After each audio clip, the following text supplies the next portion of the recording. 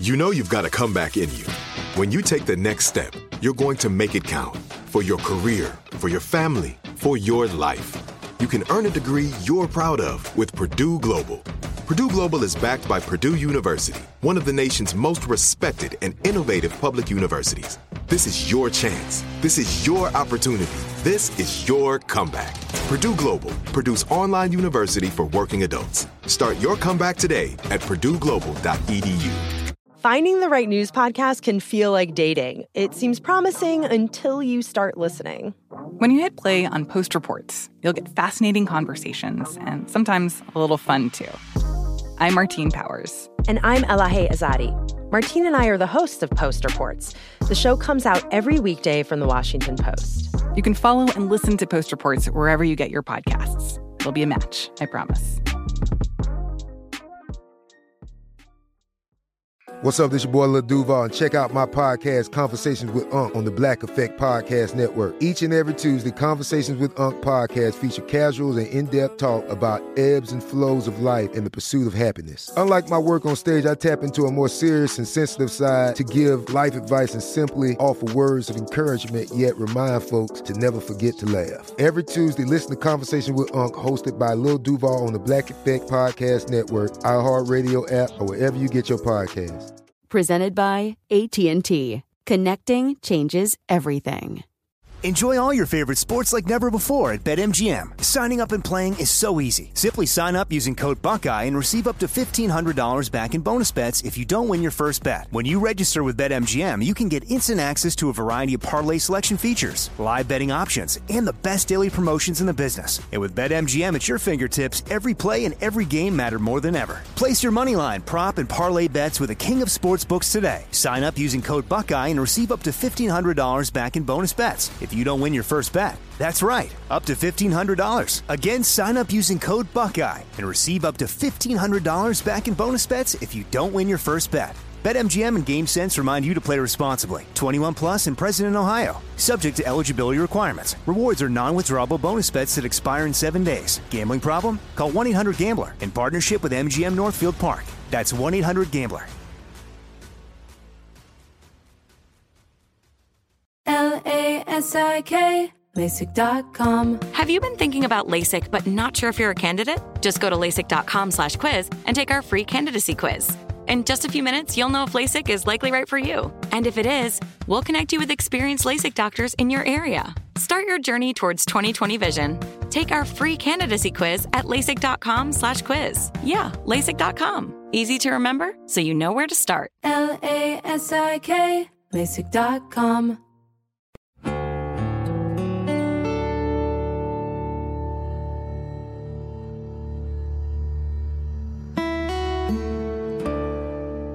This is Lee Habib, and this is Our American Stories, and we tell stories about everything here on this show, from the arts to sports and from business to history.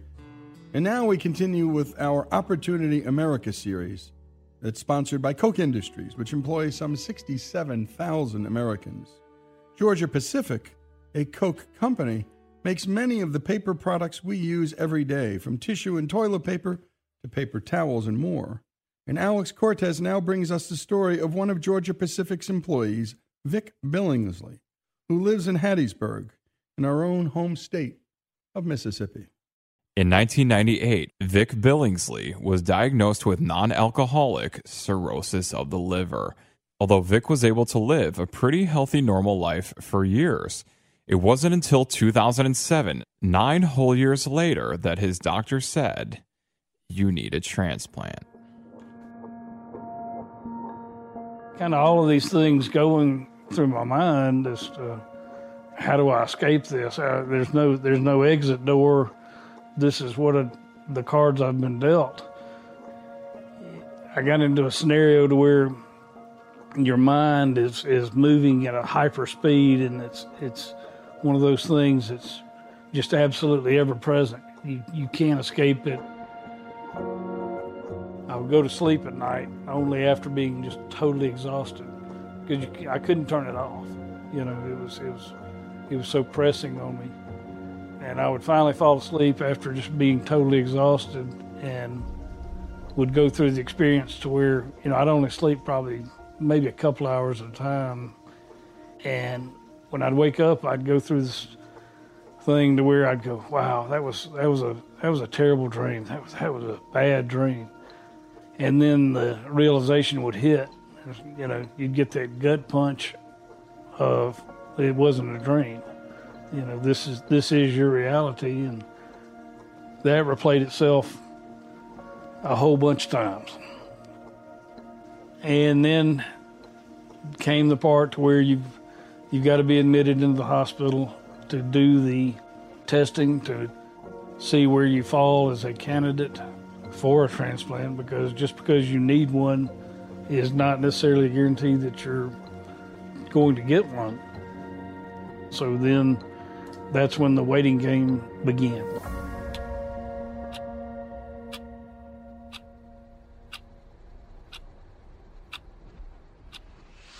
I constantly had my cell phone with me, you know, everywhere I went.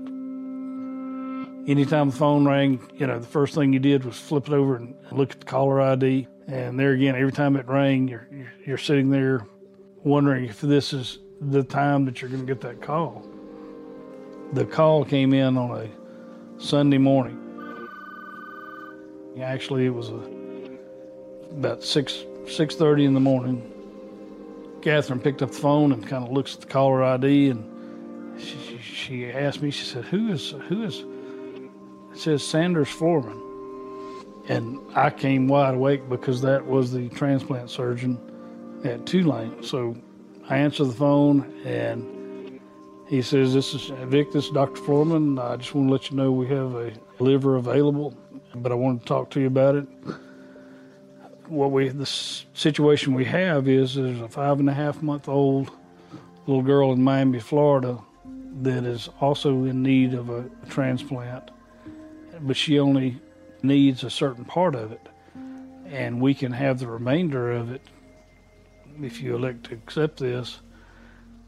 He said, we hadn't really done this before here, but we think we can handle it. He said the only problem will be where we face the liver, which means where they make that separation cut, that when we put it back into you, we may have some bleeding issues, and that's a concern, but we feel confident we can handle it. Well, I was full awake and trying to process what he's telling me, and I asked the question. I said, well, can I think about it? And his response was, I'll call you back in 4 minutes, because there's also a time consideration when they have these organs available.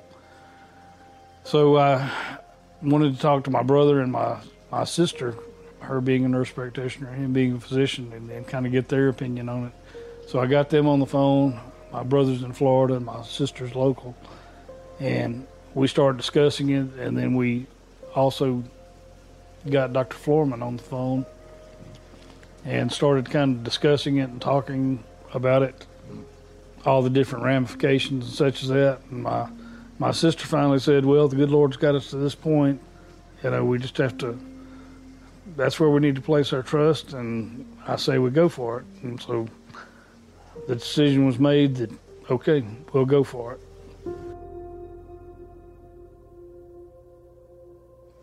You know, the reality kind of hit real hard at that time that this is actually going to happen now. You know, it's like being on a roller coaster ride. You can't get off in the middle.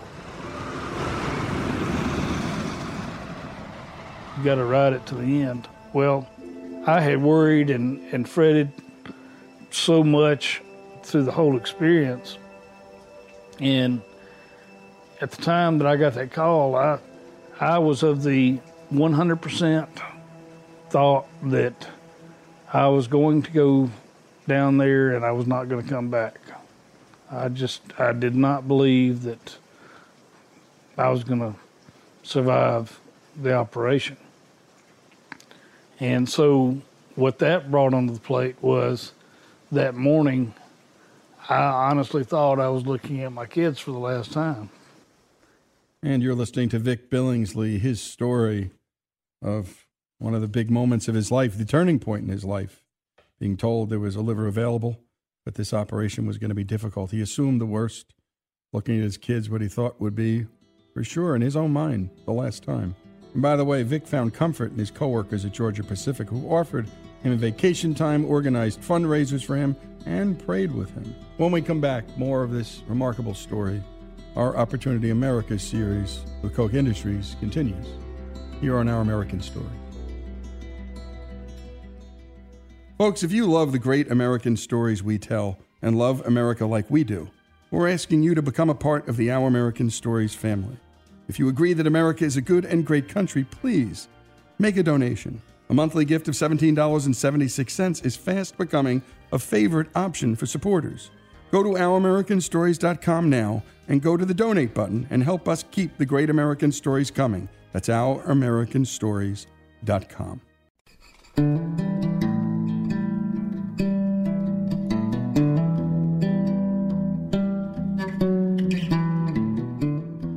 And we continue here with Our American Stories and Vic Billingsley's story. And when we last left off, Vic was certain that he'd die in this operation of a lifetime. He just didn't see any hope. By the way, he'd lost his dad to liver cancer as well. And he was about to share a liver with a 5-month-old baby named Cara. But let's go back to the story because, well, he was certain he was never going to see his kids again. I wound up on my kitchen floor, on my hands and knees, and I was absolutely sobbing. And I think I had scared my children quite a bit. Here's Vic's daughter, Haley. So I was 6 years old, and I had no clue that my father was sick, not even a hint. Every time he had a doctor's appointment, he would, not make a big deal about it. He'd say, oh, you're going to go stay with your family friend this week, or you're going to go stay with your friend from school this week, and just kind of played it off like I just needed to be babysat because they were doing something.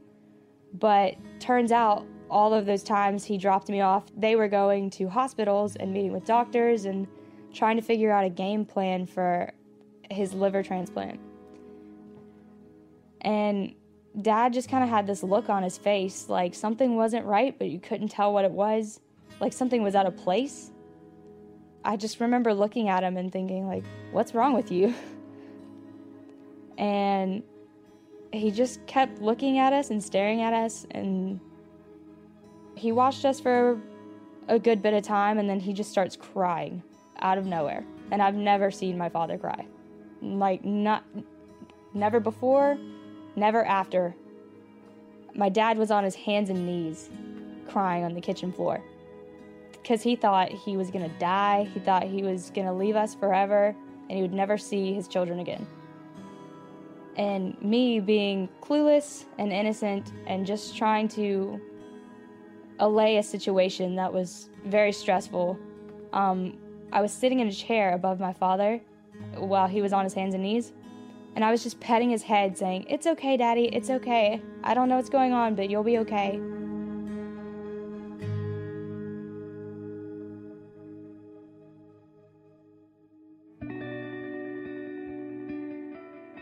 There I am on my hands and knees, and she kind of hugged my head and started patting me and, saying it'll be all right.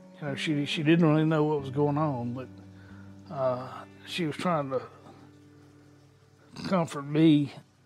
She didn't know what was happening, but she was trying to help me out. And that memory just sticks out to me. So I finally composed myself enough to get up, and I didn't want to let go of him, but had to. And even though he was crying, he didn't tell me why. I just got dropped off at a family member's house to be babysat for a week, and nobody told me what was going on. Nobody updated me. Nothing. We didn't clue them up a lot about this as the children. We didn't sit them down and say, hey, this is what we're going through. We kind of kept them in the dark, Whether that was a good decision or a bad decision, I don't know. It was just what the right decision felt at that time. That if they had to worry about what I was going through, that it'd be very hard for them to go through, and we didn't know what their level of understanding. We didn't want to scare them to death. That was kind of where our decision in not really telling them what was going on came from. So we left and started heading toward New Orleans. The whole time I'm thinking, if I come back to Hattiesburg, it's going to be in a long car with curtains on the side. And finally make it to the floor where things start happening. So they start prepping me, and because they're still waiting. The liver is from the donor is over in Baton Rouge. So they're having to take care of getting that organ and splitting it and then making the transport over to New Orleans and then to Miami for Cara.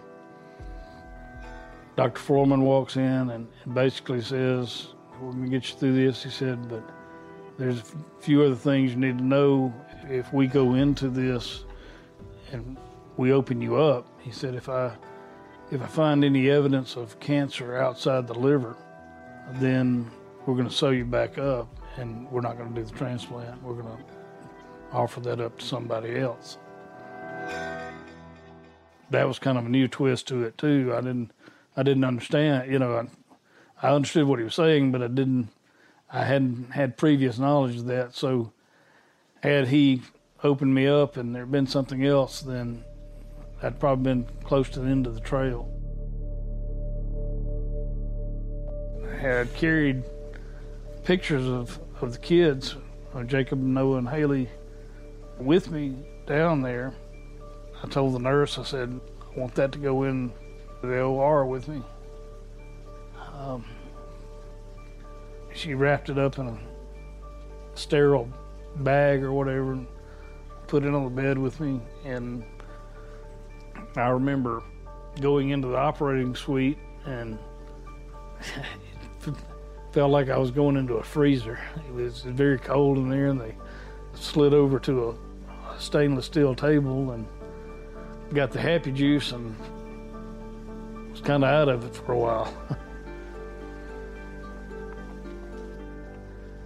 I woke up and nobody was there, and I'm wondering what's going on. I've got a pretty good bit of cutting on my abdomen and a lot of discomfort, but that discomfort is very much overshadowed by the fact that I'm still alive. Yeah, I hurt, but even hurt can be an enjoyable experience when you're able to hurt, as opposed to you don't have to worry about hurting anymore. And little Cara also survived the transplant. And she was such a small, delicate child, and to sit there and think that she had gone through the same thing that I'd gone through, and there's some stark differences there. First off, I went in with knowledge. I went in knowing, as much knowledge as could be given to me. Why, the wherefores, whereas this small, beautiful baby, she didn't know why she was experiencing all of this. That's kind of what's playing in my mind is she's going through all of this pain, discomfort, and nobody can tell her or explain to her why. She's just having to go through it on her own to a certain degree. And then at the same time, coupled with that, it was a totally different perspective when I looked at Keisha and Kurt to imagine what they as parents were going through. When you're sitting there and you're virtually helpless to do anything for your child, I'm sure they suffered tremendously from having to watch this occur, and mine from the whole other flip side of the perspective of where I felt like I was going to leave children behind. To me, that's a huge dynamic, and the thought goes then to, for she and I to live, somebody else had to perish. But through their gift, look what they've done. This beautiful child was able to continue living. I was able to continue being a parent. And you're listening to Vic Billingsley. And my goodness, what empathy he has and should have. And when we come back, we'll continue with a compelling and beautiful story of Vic Billingsley. This is Our American Story. The best conversations I have with my colleagues are the ones that happen when no one is looking, when we're not 100% sure yet what to write. Hopefully, having conversations like this can help you figure out your own point of view. That's kind of our job as Washington Post opinions columnists. I'm Charles Lane, Deputy Opinion Editor. And I'm Amanda Ripley, a contributing columnist. We're going to bring you into these conversations on a new podcast called Impromptu. Follow Impromptu now, wherever you listen. Enjoy all your favorite sports like never before at BetMGM. Signing up and playing is so easy. Simply sign up using code Buckeye and receive up to $1,500 back in bonus bets if you don't win your first bet. When you register with BetMGM, you can get instant access to a variety of parlay selection features, live betting options, and the best daily promotions in the business. And with BetMGM at your fingertips, every play and every game matter more than ever. Place your moneyline, prop, and parlay bets with the king of sportsbooks today. Sign up using code Buckeye and receive up to $1,500 back in bonus bets if you don't win your first bet. That's right, up to $1,500. Again, sign up using code Buckeye and receive up to $1,500 back in bonus bets if you don't win your first bet. BetMGM and GameSense remind you to play responsibly. 21 plus and present in Ohio. Subject to eligibility requirements. Rewards are non-withdrawable bonus bets that expire in 7 days. Gambling problem? Call 1-800-GAMBLER in partnership with MGM Northfield Park. That's 1-800-GAMBLER. LASIK, LASIK.com. Have you been thinking about LASIK but not sure if you're a candidate? Just go to LASIK.com/quiz and take our free candidacy quiz. In just a few minutes, you'll know if LASIK is likely right for you. And if it is, we'll connect you with experienced LASIK doctors in your area. Start your journey towards 20/20 vision. Take our free candidacy quiz at LASIK.com/quiz. Yeah, LASIK.com. Easy to remember, so you know where to start. LASIK, LASIK.com. This show is sponsored by BetterHelp. We all carry around different stressors in our lives, big ones and small ones. If we keep them bottled up, boy, that can be a real problem. Therapy is a safe space to get things off your chest, to figure out how to work through whatever's weighing you down. I know people who've profoundly benefited from therapy, learning everything from coping skills to setting boundaries in their life. You don't have to have experienced major trauma to benefit from therapy. If you're thinking of starting therapy, give BetterHelp a try. It's entirely online. It's safe. It's designed to be convenient, flexible, and suited to your schedule. Just fill out a brief questionnaire to get matched with a licensed therapist and switch therapists anytime for no additional charge. Get it off your chest with BetterHelp. Visit BetterHelp.com/OAS today to get 10% off your first month. That's BetterHelp.com/OAS. BetterHelp, HELP.com/OAS. From BBC Radio 4, Britain's biggest paranormal podcast is going on a road trip. I thought in that moment, oh my God, we've summoned something from this board. This is Uncanny USA. He says, somebody's in the house, and I screamed. Listen to Uncanny USA wherever you get your BBC podcasts, if you dare.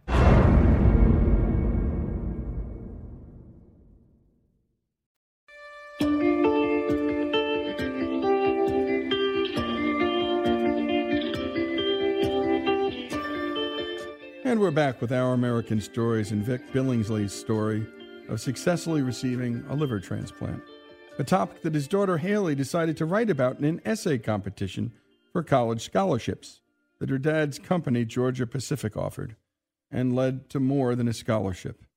Here's Haley reading a portion of her essay. At a time when the world seemed gigantic, and my sole worry was whether I would get to play with toys or watch TV after a long day of school, agony slipped into my life in an unexpected way. March 2007 was a month of worry, confusion, and doubt. My father seemed invincible to me. He was the strongest man I knew, and yet he was dying? As the innocently clueless 6-year-old I was, I lived my life imagining my father as an infallible hero that could do anything, never imagining that in less than a week, he would be fighting for his life on an operating table. My father was incredibly brave throughout this process. He was still the man walking up and down the sidelines at my soccer game, and he was still the one picking me up every time I fell. All this time, my father remained calm and steady in the most turbulent times of his life. Abruptly discovering that my father was previously sick and recovering from a major surgery changed my whole viewpoint on life and the human condition. I went from believing that death and agony only existed in storybooks to contemplating the intimate reality of the silent suffering of my valiant father. I could no longer imagine that my father was invincible, and I began to understand the fragility of life. I learned that people are human, no matter how strong they may seem, and that you cannot rely on the promise that they will be here tomorrow. Nearly losing my father taught me to love deeper and live more honestly, because life happens too fast to delay speaking the truth. I have become more compassionate to the sufferings of others, and I am immeasurably thankful to still have my dad today. With his example, I live my life with faith and confidence that storms will come, and I can face them, no matter the outcome. But the outcome of this essay was winning. I was shocked. I just thought it was going to be one of those things where, kind of like buying a raffle ticket, something you do, and you don't ever really hear the results, and it's something that someone else wins, but you don't win. You just do it to support a cause or to say that you tried. There was a scholarship luncheon from the Georgia Pacific Scholarship at my dad's branch, and someone in his office pulled me aside and said, "Haley, we have a surprise for your dad. We'd love your participation in it." And I said, "Of course, anything to pull something over my dad. I love messing with my dad, good or bad." I love messing with him. And so she told me that they were trying to get in contact with Cara and schedule something to where she could meet my father. And when she told me that, I was completely shocked. I said, "Oh my gosh, that would be incredible." I freaked out a little bit, but it was hard to keep a secret because it's something that would make my dad so happy if he knew that was happening. But I couldn't ruin the surprise.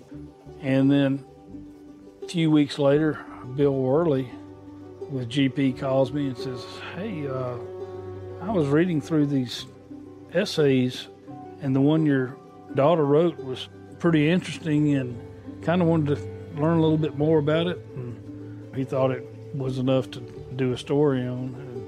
And Joy Light and I can come down to Hattiesburg and talk with you and Haley and set it up for Georgia Pacific to film for them. So, we'd be talking about filming, and we would get in arguments about how much food we needed for the day. And it was so hard not to just say, "Dad, Cara's coming, we need food for her and her family." And then that day, I remember it was, we set it up like a TV set where everything behind the scenes is quiet. And making a noise is just disruptive and not needed.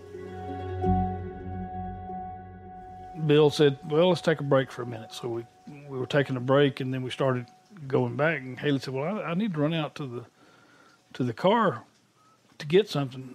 And I said, well, okay, you know. And she didn't want to have to step through all of the stuff that they had out there for the lighting and all of that. She wanted to go through the back gate. It's kind of a big, tall wooden gate, and I'd tried to go through there the day before, and it was kind of difficult. So I said, no, don't go through there. Go through the front. And she was kind of, I didn't know why she wanted to go through the back. So she said, okay. She went out the front or whatever, and I remember meeting Cara and meeting her parents and welcoming them and just embracing them fully and just having my own private moment with them to just embrace them and say, it's been a long time coming, and I'm so sad it's been 12 years and we're just now meeting. And so I had that little moment with them, and then I walked them through the back gate, and we went up the back porch, and my dad was facing the porch door, and so when I opened the door, that door makes a lot of noise. And I remember my dad looking at me in the eyes, kind of with this look of, have you lost your mind? You know we're supposed to be quiet. Why are you making all that noise? The door's opening up, and I'm thinking, why is Haley coming back through that way? Well, she walks through, and then my dad's just completely confused, and I move out of the doorway. Then Cara walks out, and I'm just totally astonished that, because I'm sitting there with my eyes seeing her, but my mind can't fathom that what I'm seeing is real. And my dad's look shifts from confusion and annoyance to just utter shock and awe and amazement. You know, she walks up, and I instant recognition, because I've seen her so much on Facebook, and then Kurt and Keisha walk in, and I am just totally blown away by seeing them there. And it's still, living that moment, it just was one I could not believe, and everybody's kind of smiling with this knowing smile, and I realized I had been sandbagged, that I was the only one that didn't have any knowledge about it. And, you know, getting to finally give Cara a hug, and Keisha and Kurt, to finally see them and meet them, it was just an awesome experience, and it just felt right. We're bound together. We have a bond. It sounds maybe sounds a little funny, but I do feel a very strong bond with her, and it's difficult to explain, but we have a tie. It kind of brings us together in a fashion that I don't know of any other people that are kind of tied together like she and I are, but it's unique, and it's a blessing.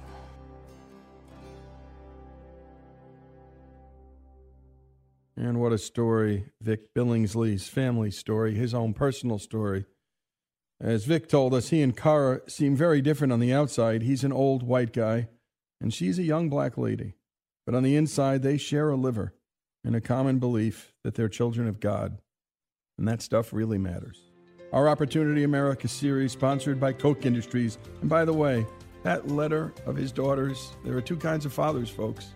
A father who gets a letter like that, and a father that doesn't. Vic Billingsley's story here on Our American Stories.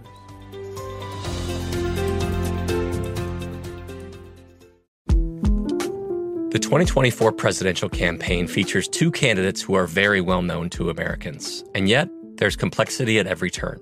Criminal trials for one of those candidates. Young voters who are angry. The Campaign Moment podcast from the Washington Post gives you what matters. I'm Aaron Blake, and I'm covering my 10th election cycle. My colleagues and I have insights that you won't find anywhere else. So follow The Campaign Moment right now, wherever you're listening.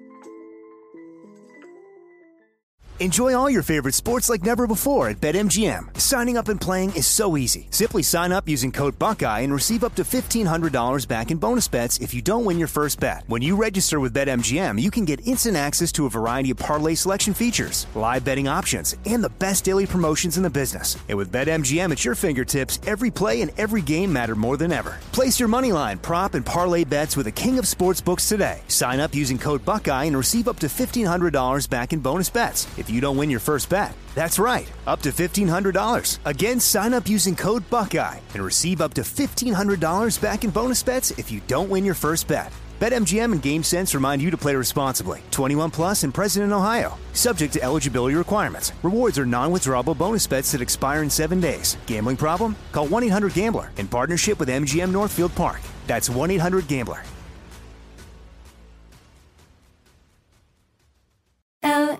LASIK, LASIK.com. Have you been thinking about LASIK but not sure if you're a candidate? Just go to LASIK.com/quiz and take our free candidacy quiz.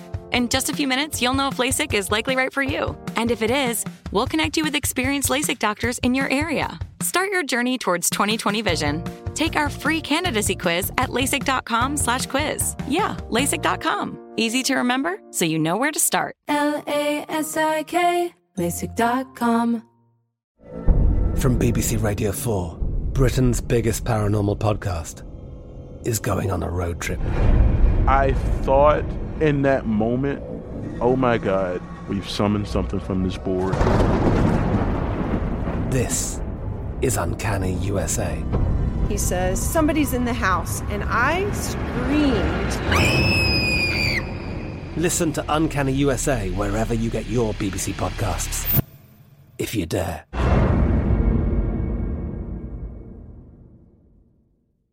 Xfinity has free premium networks for everyone this month, no matter what kind of entertainment you love. Addicted to true crime? Catch killer cases and more spine-tingling shows on A&E Crime Central. Crave adventure? Explore Asian action movies on Hi-YAH. Searching for something extreme? Check out skating, snowboarding, and more on Fuel TV Plus, the global home of action sports. And find crowd-pleasing bops on iHeartRadio's Hit Nation playlist. There's new free shows and movies to love every week. Say free this week in your Xfinity voice remote.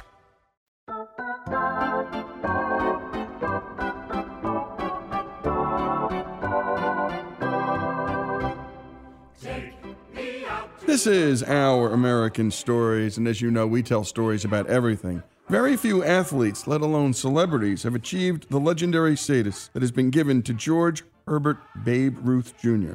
Here's Mike Gibbons, Director Emeritus and Curator of the Babe Ruth Birthplace and Museum in Baltimore, Maryland, to tell us just a little bit about what made the Babe a legend. Well, today I'd like to talk to you about one of my favorite topics, and that would be Babe Ruth, the guy that I've spent most of my lifetime studying and celebrating.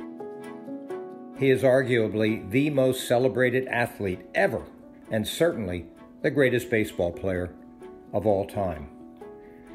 Now, people ask me all the time, they say, well, how can you say that? How can you say he's the greatest? And it's an easy answer. He is the only player who starred both as a pitcher and then as a position player, not to mention being the major's all-time slugger with a .342 batting average. When he retired in 1935, he held 206 major league pitching and batting records.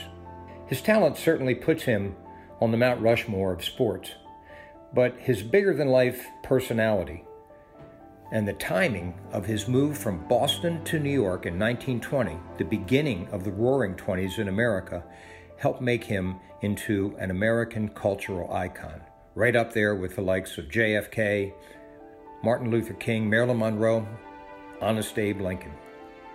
So all these years after his death, 72 to be exact, virtually every American and countries in Latin America and Japan where they play baseball, they know the name Babe Ruth. His autograph, the most valuable and recognizable of all. What contributes to this unprecedented celebrity? Certainly, it's his baseball accomplishments, but also something legendary, the tales, the myths, the legends that helped to mold that legendary aspect into the man. Let's start at the beginning, right here in Baltimore, and how he got to the point of having the most famous nickname in all of sports. Ruth grew up on the west side of Baltimore, along the waterfront. Came from a modest family, blue-collar workers. They were saloon keepers, Mom and Dad. They were so busy trying to run the shop that at the age of 7, his father threw up his hands and said, "George, we're going to be taking you to St. Mary's Industrial School." And there he stayed until he was 19 years old. So 12 years he stayed at St. Mary's and was raised by the Zverian brothers, most notably a guy by the name of Brother Matthias. And Brother Matthias instilled in Ruth a little bit of discipline, a lot of religion, and taught him the game of baseball. Ruth went on for the rest of his life thinking that Brother Matthias was really the man that he admired more than any other. And Matthias gave him the gift of teaching him how to pitch, throw, catch, hit, all those things. Ruth excelled at St. Mary's to the extent that when he was 19 years old, he caught the attention of the Baltimore Orioles minor league owner and manager, a guy by the name of Jack Dunn. Now here is where the nickname comes in. So Dunny goes out to St. Mary's and signs Ruth on Valentine's Day, 1914, to a contract that would pay the youngster $600 a month. Ruth said, "That's more money than I've seen in my whole life." So Dunny takes Ruth, along with his minor league Orioles, down to spring training in Fayetteville, North Carolina. And there, word spreads about Dunn having to sign guardian papers to get Ruth to be a professional baseball player. The St. Mary's Industrial School would not have released Ruth until he was 21 without someone else signing over for the legal guardian rights to George Jr.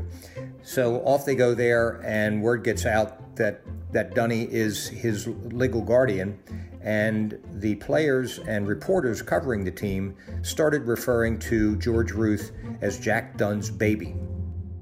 And this is in mid-February 1914. Within a month, the Baltimore Sun is referring in print to Ruth as Babe Ruth, and the nickname obviously stuck forever. Now, the next thing I wanted to talk to you about occurred on his first stop at Major League Baseball in Boston, where he was a star pitcher for the Boston Red Sox. As a matter of fact, he was so good that in the 5 full seasons he played in Boston, he helped deliver 3 World Series championships to Boston and the Red Sox, and was just a burgeoning star. His name was known nationwide by then. Babe Ruth everybody thought that he was the best left-handed pitcher in the game. But he got sold to the Yankees over the winter of 1919-1920 and headed off to New York, the Yankees, who had never won a championship. So he goes to New York, plays there 16 years, and in that time delivered 7 World Series appearances for the Yankees. In the meantime, the Red Sox totally dried up, and over the next 86 years failed to win a World Series championship. And that became known as the curse of the Bambino, something that is still talked about to this day, especially in Boston. A lot of people know that Babe Ruth loved children maybe more than any other athlete ever, at least that we have seen. Babe went out of his way throughout his career, throughout his life, to visit children in orphanages and also hospitals. He always would be trying to bring some joy to children down on their luck or in some kind of trouble. And on one of those hospital occasions, that's where the story of little Johnny Sylvester comes from. The year is 1926. The Yankees are playing the Cardinals for the World Series. And word gets out, and this supposedly came from Johnny Sylvester's father, who was a big Yankees fan, that little Johnny is dying of a rare blood disease, and is there anything that the Yankees could do to lift his spirits? Well, the story goes that Babe Ruth predicted he would hit a home run for Johnny in the next World Series game. So Johnny listens to his radio, and Babe hits a home run and lifts Johnny's spirits. But in fact, that day, Ruth hit 3 home runs, so he must have really lifted Johnny's spirits to the extent that Johnny got better and went on to live a long and productive life as a banker up in Connecticut. In 1986, 60 years after the event, at the museum, we decided to celebrate the Little Johnny story, and I went looking for Johnny Sylvester. I found him, and I asked him, I said, John, do you have anything to prove that Babe Ruth predicted he'd hit a home run for you? And Johnny says, not only can I prove it, I'll bring it to Baltimore and show you. And Johnny came down to Baltimore, and he presented a baseball to us. And on the baseball, Babe Ruth wrote, I'll knock a homer for you in Wednesday's game. And that ball stayed on display with us for about 20 years. It was one of our most popular artifacts. So it's just a great story, but it just shows you just how incredible Babe Ruth really was. Next up is the 1927 Barnstorming Tour. The Yankees had defeated the Pirates 4 straight games in the 27 World Series, and Ruth and Lou Gehrig went out and toured the country, going to small towns to play baseball games. Well, this was a big deal because back in the 20s, it was rare when Americans could see their favorite athletes or movie stars or things like that. They pretty much had to go to a movie theater to watch Movietone reels to get a glimpse at these stars. So Ruth and Gehrig take off on a 6 weeks tour and give their fans an experience that they would remember for the rest of their lives. It was so big when they came to town. The only thing I can liken it to in today's world is when the Beatles hit America in 1964. We had never seen anything like it. Back then, this was equal to that. Ruth was the biggest thing that ever happened in America. And the last thing I want to talk about is the called shot home run. This is where Babe Ruth supposedly points and then where he's going to hit a home run, and on the next pitch he does. It occurred in the 1932 World Series, Game 3, October 1st, 1932. Ruth is with the Yankees. They're in Chicago playing the Cubs. They're up 2-0, and in the 5th inning of that game, Ruth comes to the plate. The Cubs had been giving him a lot of grief throughout the game, throughout the series actually, and he was pushing back. And with a 2-2 count, he stepped out of the box, supposedly pointed either to center field or at pitcher Charlie Root, but said to Root, I'm going to hit the next pitch down your throat. And Ruth hit the ball to center field on the next swing, and the ball became the longest home run in the history of Wrigley Field. So there you are, just some examples of the indelibility of Ruth's celebrity and his mythic status in this country. He is an American icon. He's an all-American dream come true, the big fella, the Bambino, the Babe. In World War II, and I'll leave you with this, the Japanese, when they charged American positions, they shouted, "To hell with Babe Ruth," knowing that Babe was precious to them, maybe more precious than anything else. And that's the way Babe Ruth was, bigger than life. And great job by Robbie, and a special thanks to Mike Gibbons, the Director Emeritus and Curator of the Babe Ruth Birthplace and Museum. The story of the legendary man known as Babe, here on Our American Story. From BBC Radio 4, Britain's biggest paranormal podcast is going on a road trip. I thought in that moment, oh my God, we've summoned something from this board. This is Uncanny USA. He says, somebody's in the house, and I screamed. Listen to Uncanny USA wherever you get your BBC podcasts, if you dare.